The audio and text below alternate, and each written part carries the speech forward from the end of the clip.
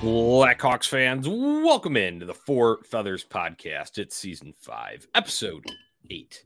Johnny Nani here alongside Ron Luce. Crack 'em? You got to crack 'em from Ron? Pop 'em today, I guess. Pop 'em, yeah. Opening up a little bottle, but how you doing, Johnny? Good. Happy Monday. Yeah, happy Monday. Good to start the week talking hockey with you as always, Ron. We're back here at the Four Feathers podcast following the Blackhawks home opener and the 4F red carpet event and watch party that we had. Absolute blast over the weekend. It was great getting to take in the game with you and the whole crew, despite the result. 100%, Johnny. Yeah, despite obviously the loss to the defending Stanley Cup champions who are on an absolute heater to start this season, Johnny, it was a beautiful night to get together with you guys, get together with some other on-tap friends and take in some hockey and enjoy a beautiful fall evening. It was a perfect way to spend a Saturday night, if you ask me.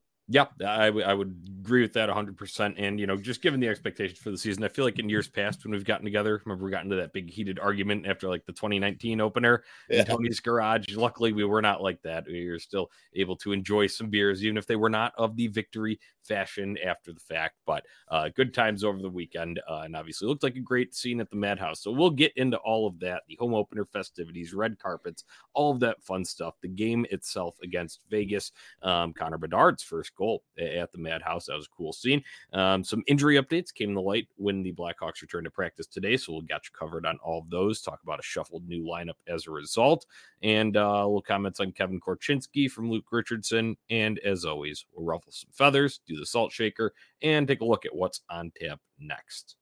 You're tuned in here for Feathers Podcast.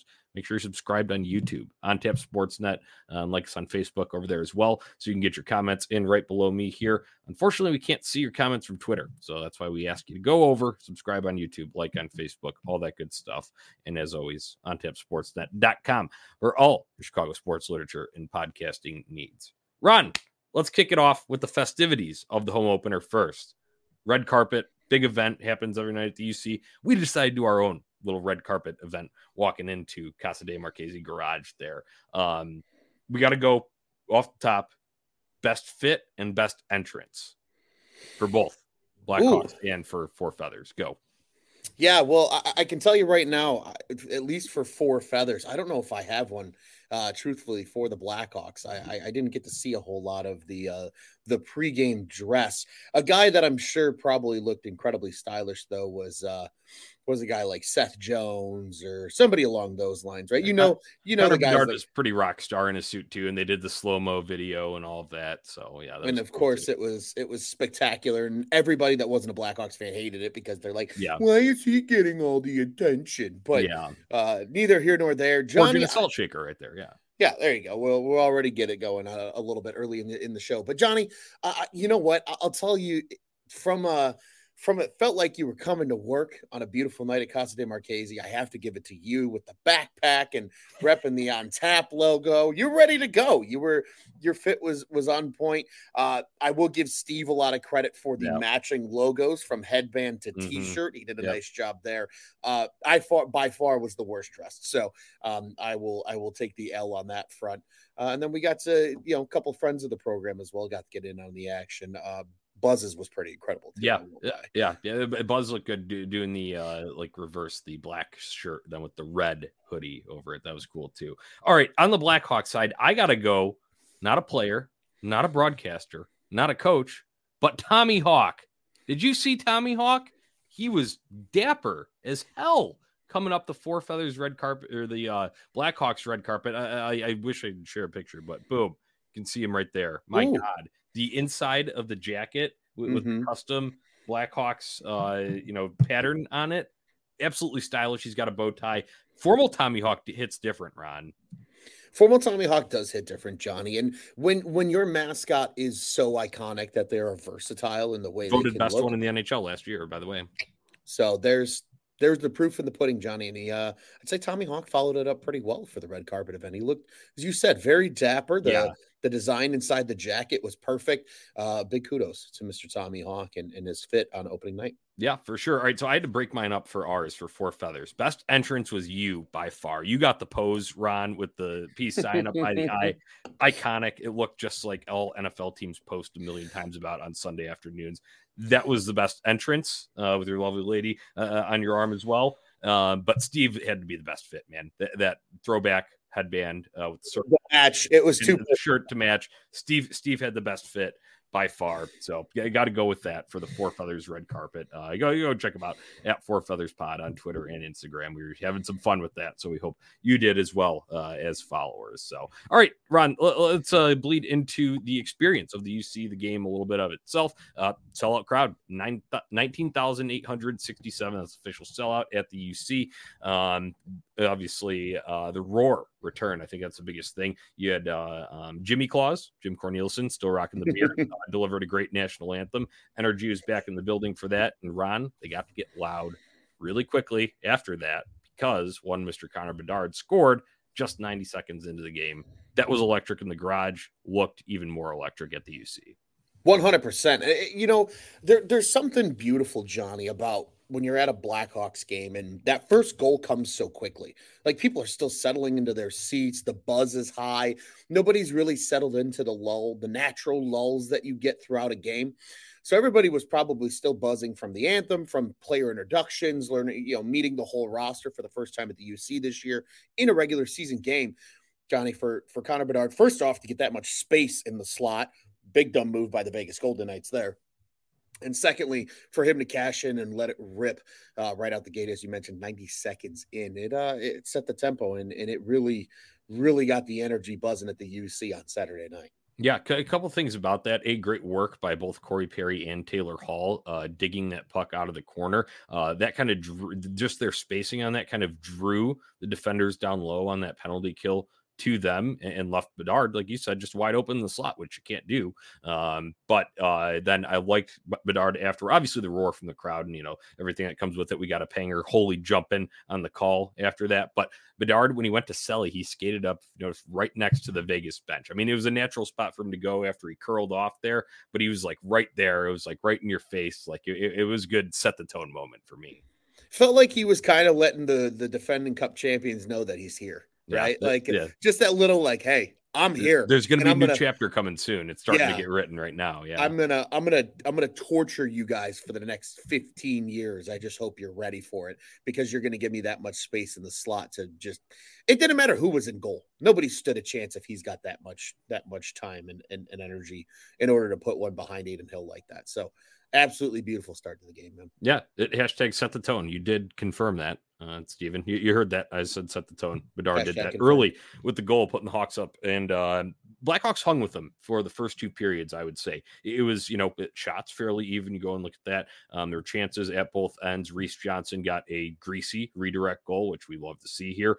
Just slapping that puck down to the ice on a shot from kind of like the wall up there. So we were tied 2-2 right at second intermission. And then unfortunately, kind of a lapse between that. You put it on Seth Jones and Connor Bedard. Bedard took ownership of this mistake just 13 seconds into the third period. And that's kind of where it turned because Vegas, that was the start of 3 unanswered goals for them. Hawks got one back late on Corey Perry's it was a nice slap shot goal, but too little too late with only 15 seconds left. I want to talk about that instance though at the beginning of the third period, Ron. It's a learning moment for Connor Bedard here, and I liked his response to it. Yeah, 100%. And again, I think his response continuing to show that level of maturity that I think we've all come to quickly learn from the 18-year-old Mr. Bedard. But yeah, again, we talked about it. I don't want to use the term ad nauseum because I don't think it was ad nauseum, but we talked about it heavily leading into the season. This was going to be a learning season. There was going to be a lot of those mental lapses from some of these young players. And honestly, at the end of it, it is a good learning moment. I think for more than one reason, Johnny. Obviously, the positioning nature of it, the defensive nature of it, Connor Bedard becoming a two-way center. I think he himself probably wants to become a good two-way center and not just be known for, the offense and what he brings, obviously, on that front. But I think also from the standpoint of just, the setting the energy right at the beginning of a period, it is demoralizing to get scored on in the first minute of a period. and especially in that nature, 13 seconds in, and Vegas has already stolen back the lead from you and now has that momentum in their favor in the final 20 minutes. It's that in itself, I think, is a learning moment, Johnny, that these young players can take away and say, hey, we have to come out ready to play right out of the breaks. We can't just lull our way into each of these periods. We have to come out and be ready to go, because if we're not, really good teams are going to capitalize on that, and that's exactly what Vegas did with their 13 seconds into the third. Yep, they summed it up perfectly there, Ron. I think a big thing about that is the momentum swing, the nature of it that you talk about. Is kind of like a hockey cliche of sorts, but seriously, it does. It sets the tone for a period. If you get scored on in the last minute too, you're carrying that with you into the locker room. So things like that, timing of it. But with Bedard, it wasn't like egregious. I think he just got caught puck watching a little bit, and just on the mental side, just not being maybe as ready to go as he should have been. Right out there jumping out for the first shift of that period. So you live and you learn. And Ron, we got to talk about it, because the opponent that we had in the building, the defending Stanley Cup champion Vegas Golden Knight, one of just this gauntlet that the Hawks are on to start the year. And that's the title of the show. The Blackhawks gauntlet schedule continues, because it's not going to get any easier. We'll get to that at the end of the show. But man, who you just had on the last leg of the road trip, you played at Toronto. That's a highly powered offensive machine. You played at Colorado. Obviously, we saw they took it to us pretty good there. They were undefeated last I checked. Vegas was undefeated coming in, left Chicago undefeated as well. Not going to get any easier with the Bruins coming up here, Ron. Just a gauntlet start of the schedule. Yeah, really tough start of the schedule. And again, I think we kind of said it to ourselves here at Four Feathers as well, Johnny. Just it's a good way for these young guys to learn. You learn what good competition in the NHL looks like, right? You're not easing into the season playing teams that you're probably going to finish near and around in the standings when it comes to, game 82 at the end of the year. You're getting to see what it means to be the best in the NHL, right? Obviously, the Golden Knights on the schedule quite a bit here early in the season. Obviously, Saturday night, they were the home opponent against, the Blackhawks at the UC. Toronto, even a team like Montreal, who maybe right now isn't an elite team by any means, but certainly a team that can make some noise and do some things in the East. They have a lot of talent. They're young. They're kind of up and coming, it feels like, in a lot of ways. So I think it's good for the Hawks, especially for this young core, to get these opportunities to go against tougher competition, because now you see what the standard is for being considered a good and great team in the NHL, and what you need to do as a franchise in order to be up with the big boys. And I think that's where Luke Richardson wants his team to be. GM KD wants his team to be here in the next couple of years. And it's good for these young players to kind of see it in person. And again, if the way they've played so far, a very admirable 2-4. Yeah. I think we could sit here and say at this point, just wait till they start playing teams that are a little more even in terms of competition level. I really do. I think the Hawks are going to surprise a lot of people this year and win probably a couple more games than expected. Not saying they're going to run and take that final playoff spot or anything, but I do think there are going to be at times later in the season, maybe kind of in February, maybe even into early March, where this Hawks team might only be 6, 7, maybe 8 points out of a playoff spot, rather than just dying at the bottom of the standings like they were at that point last year. So you could go either way about thinking about this, that, oh man, it's tough. You're getting hammered early in these losses. How are they going to affect you? Especially a psyche of a young group that's still gelling, coming together. But I look at it as a raising the bar mentally. So just what you're expected to do every night in, night out at the NHL level. And I think this will raise that bar higher than it would have if you maybe had a few Columbuses and Anaheims early on the schedule. I'm not in the room. I don't know for sure, but just from the way that Luke Richardson talks about these things, what I hear from Nick Foligno after a tough loss, a game like Colorado, hearing that kind of stuff gives me confidence that they are going to be in the right frame of mind going forward when they play some competition that's more equal to themselves. Yeah, and I think just to quickly add on to that, Johnny, I think this young Blackhawks team is not scared of better competition. I think that's what we've learned early in the season. And again, that's a huge testament to the hashtag culture that has been established by Mr. CLR, which I know we got to explain to the listeners, Johnny. Yeah. You and I talked about this on Saturday. So CLR, for those that don't know, as Johnny always established, is Chad Luke Richardson, right? It's kind of become a running joke of ours and a shtick of sorts here at Four Feathers. CLR could also be Coach Luke Richardson if you want to look at it that way, but it stands for Luke Richardson. So if I say CLR, I'm not talking about the household cleaning product you hear about on the infomercials on television. I'm talking about Luke Richardson when I say CLR. So that is who I mean when I say CLR. Look at this guy and tell me if you don't see the Giga Chad meme. Come on. That's what I'm talking about when I say Chad Luke Richardson. So need to clear that up for the listeners. But yeah, yes. #culture. That's what it's all about, Ron. I think this will only help them in the culture department going forward. Oh, guess what? I mentioned that Boston's coming on Tuesday. They got to go to Vegas on Friday. So it's going to continue for a little bit longer here until it actually lightens up on the schedule. That's the Gauntlet. We're in the middle of it. It continues. You're in season 5, episode 8 with Four Feathers podcast here. Ron, let's take it on down to some injury updates. And we'll start with, I started in my article with the good news. Let's just rip the Band-Aid off and start with the tough news. Taylor Hall. This is going to affect everything going downward from here. Taylor Hall re-aggravated his shoulder on Saturday night against Vegas, and he is now back to being considered week to week. If you remember when he took that hit at Boston, the next day Luke Richardson said, we're thinking of it week to week. And then about a day later, better news came out, and Luke Richardson said he's a miracle healer.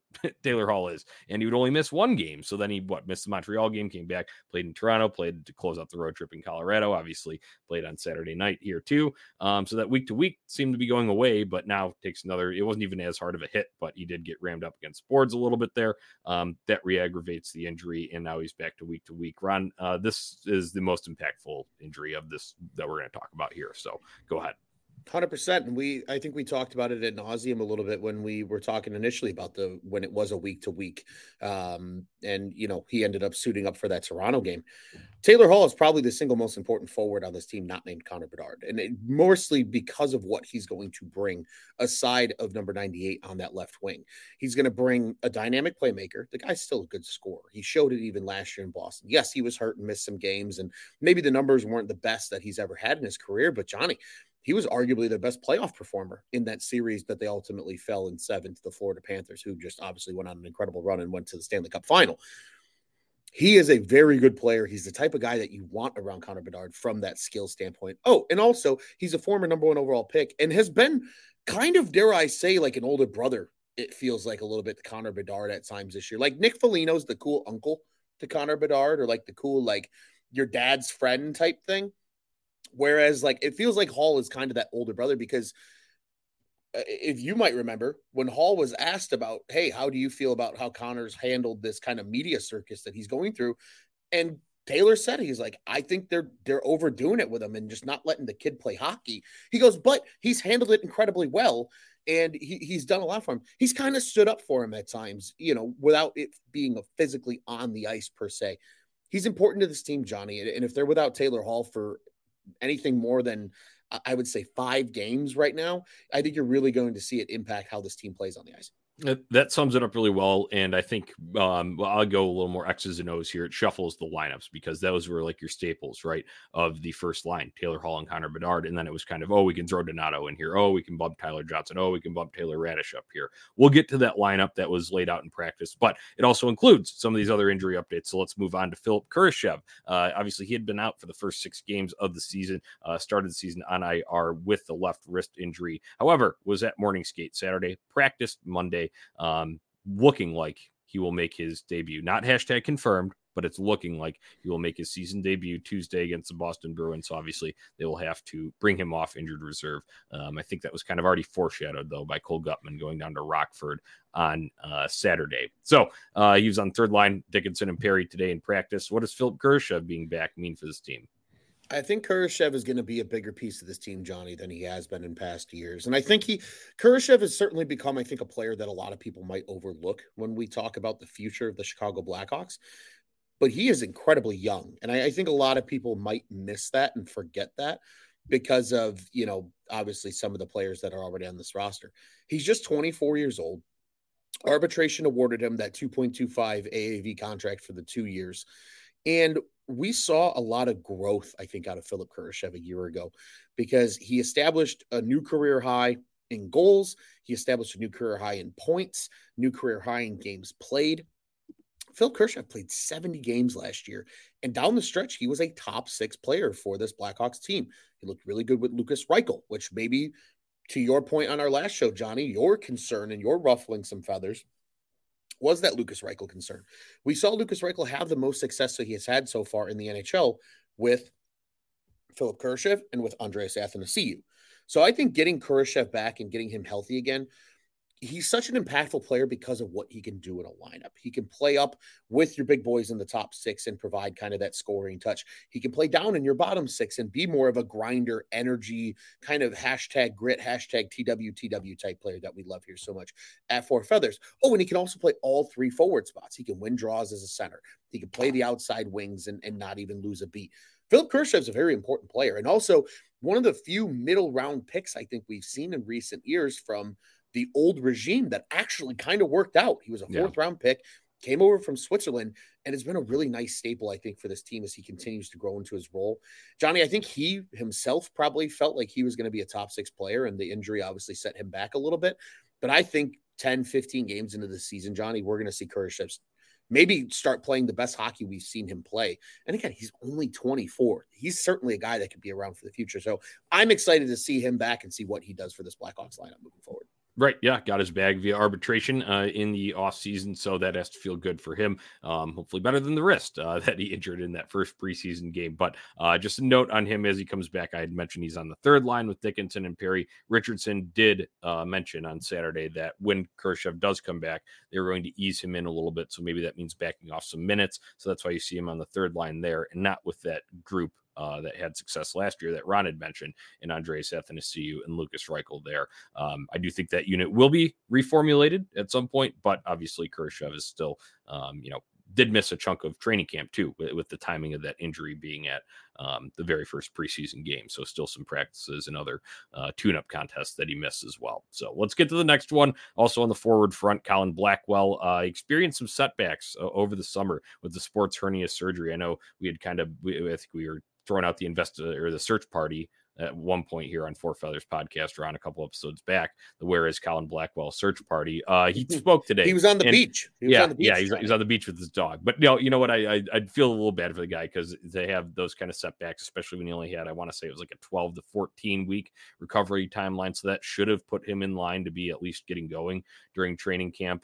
He did end up starting to do some individual work, and he did join morning skate Saturday, was practicing today, although not among line rushes. He was part of the extras, but just hearing him talk about it afterward, I feel for a guy like that because you know me, I love my depth forwards here, but he's just a hardworking guy, defensive specialist, as we've talked about in the past, and for him to have those kind of flare-ups, and for a guy that really needs to use his legs, moving your legs in the penalty kill, blocking shots, he does a lot of that too from a forward spot. So no exact clear timetable on the return here, but I'm just glad to see him back with the boys, and especially for him, as you said, that makes it feel more normal. So it was tough over the summer. Yeah, it's hard as an athlete when you get injured. I distinctly remember a couple of injuries in my career during, especially kind of like that training camp 2-a-days time frame, because that's when you really start to gel with your group and you start to get to know everybody. The newer faces, you're still, obviously good buddies with a lot of the older faces. It's tough feeling excluded and like you can't really contribute and help the team, even if it is just in a practicing standpoint. And like you said, right, Johnny, to kind of get him going when he was expected to during training camp. I feel for him too. He certainly fits the Johnny Nani criteria of excellent hockey players that just establish that hashtag grit and hashtag TWTW that I think we all love so much here. You put him up there with the Ryan Carpenters and the Sam Laffertys of the world in Johnny's heart. But Johnny, I want to know your thought on this though with a guy like Colin Blackwell right now, because we've kind of seen some of these players again. We've established the idea of this team has more forward depth than they had last year, and they actually do have some hard decisions to make when it comes to who's going to play, who's in, who's out of the lineup. Where do you see Colin Blackwell fitting, and where do you think he's actually going to provide the most value once he is healthy and fully back? Right. On a probably, I would, Ron, if I were to just look at this right now, I'm going and looking at the group that they have right now. It would be probably in a wing and on the fourth line. So that means one of the Reese Johnsons or Boris Kachuks is coming out. And that would just, you have to evaluate where he is physically, if he can handle the tasks, because when he comes back, it's not like Philip Kurashev. There's no easing in for a Colin Blackwell. Sure, you can limit minutes by putting him on those lower lines, but when it's penalty kill time and that's the guy that you're expecting to go out there. He's got to hop over the boards and be ready. So when he is fully good to go, and you know what, Ron, I think the best thing about this is that he is injured / non-roster designation to start the season. That was his designation, which gives the Blackhawks a little flexibility in this regard. So it would basically be among the Reese Johnsons and Boris Kachuks down there who plays himself out of the lineup, really, to even give Blackwell a shot. So, injuries happen too. It's inevitable. It's going to happen. Maybe it happens somewhere higher up in the lineup, and then one of those guys gets bumped up a little bit, because I could see Boris being a guy that moves to like the third line, so to say. So you never know, but I would put him on the wing on a fourth line, probably. Makes sense. No, and I agree with you. I think I really do think when Colin Blackwell returns, he's going to be the most impactful to this roster, especially I think on the penalty kill. And again, a penalty kill unit that so far this year has looked really good for the Blackhawks. Probably been a strong suit in terms of their special teams. So he's only going to be an asset now, I think, moving forward. It's tough to just, when you look at that, because it's like, oh, well, why is the penalty kill so good? Guys that are hopping out over the boards consistently. Jason Dickinson, Boris Kachuk, a name that I just mentioned there. So it's who comes out, who comes in. We'll see. Yeah. There's ups and downs, ebbs and flows to a hockey season. So only time will tell, but good to see Blackwell at least back on the ice for practice. All right, last one's a minor one. Wyatt Kaiser took a puck off the thumb in practice today. He went down to the training room, but returned shortly after. Said he's fine. Nothing to worry about there, but might be a little bit swollen for a little bit. So let's look at this lineup now, Ron, as we said, with Taylor Hall being out. I'll read them off to you. First line, Foligno up there holding a spot with Bedard and Tyler Johnson, Athanasiou, Reichel, and Radish on the second line, Kurashev, Dickinson, Perry on the third, Boris Kachuk, Ryan Donato, and Reese Johnson on the fourth line. Talk forwards here, Ron. Nick Foligno, top line winger. Thoughts? I don't hate the idea. I think because of the game he plays and being that hard-nosed player to go into the corners that can open up guys like Tyler Johnson and Connor Bedard in the slot, in the amongst the circles, wherever. I think it makes a lot of sense. I don't think it's a bad thing to do. I think Foligno and Bedard kind of have a little bit of chemistry again, as I noted earlier, kind of that, he's the fun uncle, and Bedard's been over at his house and playing with his kids. I think they have a good relationship, and maybe some of that chemistry translates to on the ice, and they can get that line going a little more offensively in the absence of a guy like Taylor Hall. I will say, though, I wouldn't hate if this line kind of gets trotted out on Tuesday night, Johnny, and maybe it doesn't work out so well. I wouldn't be against the idea of swapping Foligno and Perry and playing Corey Perry on that top unit with maybe a Tyler Johnson and Connor Bedard, and then giving Nick Foligno the opportunity to play down with Dickinson, who I think he's had a lot of good chemistry with. I mean, we talked about it, that Perry Dickinson, that Foligno line has actually been a lot of fun so far early on here. And then obviously, it would be nice to see your leading point scorer, Corey Perry, for the Chicago Blackhawks, maybe getting a look up in the top six with a guy like Connor Bedard. So something to think about in the future, but certainly don't hate the opportunity for a guy like Nick Foligno to, maybe just be that puck retriever, be that guy that can go into the corners and open up guys like Connor Bedard and Tyler Johnson to score some more goals. Yep. So I call these kind of placeholder lines. We don't know if these will exactly be what they trot out on Tuesday against the Bruins. We'll probably know more at morning skate tomorrow, but this is how they were going with it today. And this was also before we knew Taylor Hall. So it was like, oh, is Foligno just holding the spot for Taylor Hall? So we'll see how that all shakes out. But I mean, you got to do with what you got to do when injuries arise. So if this is the combinations that they elect to go with, I mean, Bedard can make anyone look good. I will say that top line got a lot better defensively by putting Nick Foligno up there. But probably also lost a jump there in terms of the offensive game. So we'll see how that plays out. Let's move on down to the D. It's still the same as it was Saturday. Observations on this, because they shook it up a little bit. No more Vlasic and Jones. It's Korchinski and Jones on the top pair. Vlasic, Murphy, Tenorti, and Kaiser. How do you think they performed on Saturday? I mean, all things considered, again, against a very good Vegas team, a team that, Johnny, you noted while we were at the Casa de Marchese, the first reigning Cup champion to start a season 6-0. A very historic start for these Vegas Golden Knights here in year 7 as a franchise. I think overall, though, I think they did well. I really think Korchinski and Jones don't look awkward together. I don't think they look out of place. I think both of them can bring that skill set, and with the right forward pairing can make a real impact, especially offensively. And I don't hate seeing a pairing like Vlasic and Murphy, right? That's the D pairing. That's the physical guys. They're the long, the Freddie Krueger reach, as you noted, and able to make plays defensively and almost feel like that shutdown pair a little bit, while guys like Tenorti and Kaiser then pull up the rear as the third pairing. So I think it looked well. Obviously, they looked good enough in the coaching staff's eyes to run it back for today and probably what will be tomorrow night's game. Yeah, they were not affected by the blunder that took place today. It was just the forwards. Yeah, just the forwards. So yeah. I think that alone says, how the coaching staff thought they played. I thought they played fine, Johnny. I really do. Obviously there were some mistakes, and I think a lot of that in the third period was just the better team eventually kind of ran away with it. But we talked about it. This team hung with the Vegas Golden Knights for 40 minutes, and I think the defense was fine in that aspect. So love to see them run it back and see what happens. Yeah, I don't foresee any changes. No Nikita Zaitsev coming in. I just would do it. That'd be my one note on these. Just don't have that re-enter the group here. All right, the extras, as I mentioned, were Blackwell, Entwistle, and Zaitsev all not practicing. That's the lineup update for your Blackhawks. We'll see what morning skate brings on Tuesday for some more clarity. All right, one of those names that you just talked about on the back end, Kevin Korchinski. It sounds like he will remain with the team. This has been a question. Will he go down to the WHL because of his contract status? Will they burn a year? Here's what Luke Richardson had to say. He likes to take in information, and he's open and receptive to it, and he puts it into his game.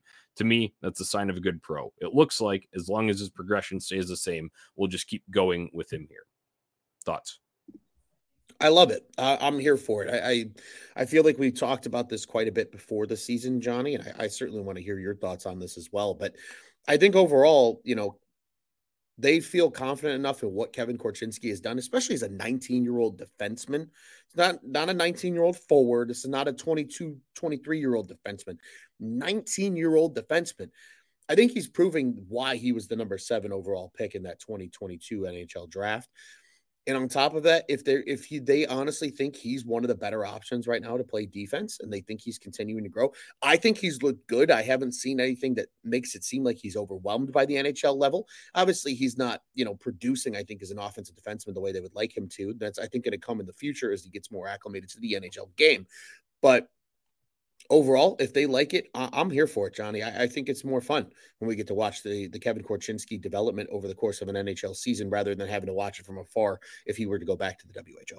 I go back to something that was said in the latest episode of Every Shift that came out. And it was cool segment that they had a little hidden camera in Chad Luke Richardson's office when they were talking about some guys that were on that, younger guys that possibly could go down, possibly could stay with the team.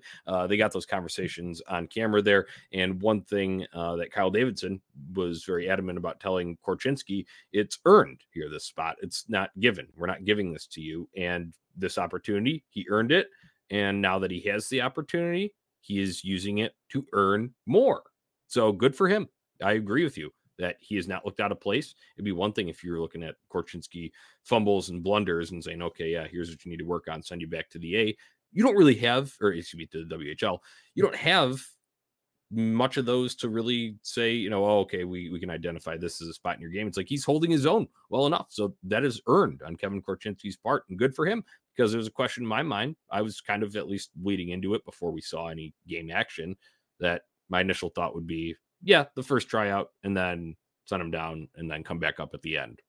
That's looks like it's erased right now. Yeah. And, I honestly thought the same thing too, Johnny. So I'm happy to be wrong. I feel like I've said that a few times here on Four Feathers. Yes. If it's something I'm being more salty or negative about and I'm wrong, I'm happy about being wrong. And in this case, I'm happy about being wrong. I'm actually amped and excited for Kevin Korchinski to, as you said, continue to earn that NHL ice time. And you know what? Again, just as long as he's up, that means less Nikita Zaitsev. So please keep earning it every night in, night out, Korchinski, because I want you here. If we all want to see the future, but we also don't want to see Nikita Zaitsev on the ice. I'm sorry. Correct. And if we see more Nikita Zaitsev, you will start seeing me carry a traffic cone with the number 22 on it in more episodes, if that ends up happening, because that's exactly what he looks like right now on the back end. Oh, yeah. Yep. I concur, Ron. We do need to get number 22 traffic cone. All right, let's move on to ruffle some feathers. It's that time of the show, Ron. What do you got? Let's ruffle some feathers. What's going to get the people riled up, or what has you riled up? Yeah, I got two things really quick, Johnny, that have riled me up. I'm riled up because I was told by um, our Four Feathers enforcer, as well as one of our co-hosts here, Mr. Tony Marchese, that the Corey Perry signing was weird, and he should never wear a Blackhawks jersey, and he's a rival, and we're never going to like him, and he's going to be this big bad villain that nobody wants to like. Not only does he lead the team in points, Johnny, with 5 through 6 games so far, 2 goals, 3 assists from the wily veteran. Our co-host here, Mr. Tony Marchese, has a number 94 jersey on his radar only 6 games into the year. So I'm here to ruffle some feathers to tell people that just because we all love each other here and we're good buddies here at Four Feathers Podcast doesn't mean I'm not going to call our own co-hosts and enforcers out on their bullshit that they told me over the offseason. So to ruffle their feathers, I was right. I told people they were going to love Corey Perry. There's a reason they were going to love Corey Perry. And son of a bitch, Johnny, we've started to see it early in the season. So much so that Tony is all in on the Corey Perry train. I know Comiskey hasn't fully come around on him yet, as evidenced by those that saw any of his quote tweets from the Four Feathers account Saturday evening. But nonetheless, we had a whole episode here. Actually, one of our most listened to episodes, I think, over the course of the offseason, titled Fuck Corey Perry. I was told by the two of them that Corey Perry was not going to be a good signing, and I think they are very wrong. So, was he was there. I'd have to go look at it now, but he was points leader leading into Saturday's game as well. So, yeah, ruffling some internal feathers here at Four Feathers. I like it. I like it, Ron. That's a good one. You got another one here on the docket. Go. I do, and it's a quick one, and I don't know if it's to ruffle some feathers as much as it is just to say fuck it and go for it. I do think the Hawks should pick up discussions again with the Vancouver Canucks about a guy like Connor Garland, especially now if Taylor Hall is going to be hurt for any extended amount of time. Connor Garland is the type of player that he's on a decently favorable contract, $4.95 million for this year and 2 more years after it. It would on the Hawks books, it's decently favorable. Let's look. Correct. That's a fucking overpay for Connor Garland in Vancouver. Sure. Still a 45 plus point player, though. I think you give him an opportunity maybe to play on that wing with a guy like Connor Bedard, and he could put up some points. He's kind of gritty. He likes to hit. He's kind of a two-way forward with a little bit of that power forward game to him. I think he would fit fine in this team. And what I think it is, Johnny, the Blackhawks could go out and trade for him. They're probably going to get a favorable trade for him, especially if they take on his whole contract, because Vancouver is desperate to get rid of his cap hit and free up some money. They might get a pick back with him, i.e. see the Jason Dickinson trade just from a year ago with the same exact franchise in the Vancouver Canucks. Blackhawks got a second-round pick out of taking on $2.65 million of Jason Dickinson. What do you think they're going to get for almost $5 million of Connor Garland for the next 3 years? Go for it. Give yourself more capital. Fill the cupboard more, right, Johnny? We talked about it in the offseason. Yep. Kyle Davidson's not filling the cupboard for 1 week. It's when mom goes to the grocery store and fills the cupboard up for 3 weeks. The Costco run, yeah. Yeah, the Costco run. Add to the Costco run. Do it. Why not? And here's the beauty of it, Johnny, is if Garland comes here and plays well enough, especially kind of leading into next season, there might be teams out here that look at Connor Garland and go, well, son of a bitch, he might be a kind of the player that we could add to go on a title run. You know what that becomes for Kyle Davidson? More assets. Flip, yeah. It's a win-win situation, in my humble opinion, for the Blackhawks in the long term. And worst case scenario, you get an asset for taking on a guy that had an unfavorable contract for his current situation. I think now, especially with Taylor Hall down, he wouldn't be a bad acquisition to add into your top 6. And again, play him with skill, give him plenty of minutes, and you never know. He might surprise you. As a second, third line player in Vancouver, he put up 52 points. Who's to say he can't give you a 60-point season playing opposite of Connor Bedard? So I say just go for it. Obviously, those kind of rumors have died down a little bit over the last couple of days. Yeah. But they're still looking to get rid of him. Vancouver still needs cap space. If I'm Kyle Davidson, I'm calling him up and I'm trying to get the absolute best deal that the Blackhawks can get, because you have the best weapon in NHL hockey right now, and that's cap space. Go ahead and use it and weaponize it again, KD, and see what you can do with it going forward. All right. I like the thought. I just wonder, is it redundant with Ryan Donato here? I think it could be, but Johnny, I think in a situation under a coach like Luke Richardson, enough guys that are kind of that energizer bunny, go balls to the walls every shift type player. I think Garland's a little more skilled offensively than a guy like Donato is. Not to say Donato's not. He's in a third line role, put up 14 and 16 goals in the last 2 seasons, but I certainly think having multiple of those guys in your lineup isn't necessarily a bad thing, especially when they both have a little bit of offensive skill. So I don't think it would be totally redundant. And again, there is so much money coming off these Blackhawks books at the end of this year. You and I were talking about it a little bit in our pre-show. There are only about five or I don't even think it's five. I think it's 3 forwards that are under contract for next season. Connor Bedard's one of them. Taylor Hall is the other. And I believe Andreas Athanasiou is the other. And then Kurashev now that he's healthy. But outside of that, everybody's either an RFA that they're probably going to bring back. Taylor Radish, Boris Kachuk, Reese Johnson, etc. That kind of group. Or guys like Tyler Johnson, guys like Corey Perry and Nick Foligno, who are just on 1-year contracts. And even a guy like Jason Dickinson. So it wouldn't cripple them. They're going to have $50 million of cap space going into next year. I say they go for it and just give it a rip. All right. I like it. It's good to ruffle the feathers. I'm ruffling my own feathers today, Ron. And that's because I've always been a Boston hater. Everything. Red Sox, Celtics, Bruins, especially ramped up during the Patriots. The Patriots. 2013, the Stanley Cup. Obviously, that ramped that up big time. We came out on top of that. Thank you, 17 seconds. But I'm ruffling my own feathers because I always would shit on every aspect of Boston. Everything about them. Doesn't matter what it was. Their food, the way they talk, their team's uniforms. I'd do it even if they did. We're okay. I always thought the Bruins had a little too much piping, but God damn it, with these Centennial jerseys they're doing, Ron, they did it. I like the Bruins jerseys this year. All of them. They all look good. They look clean. I like that gold trim instead of like the yellow. God damn it. I'm going to see them in person tomorrow. And I hate myself for saying this, but it's going to be beautiful on both sides.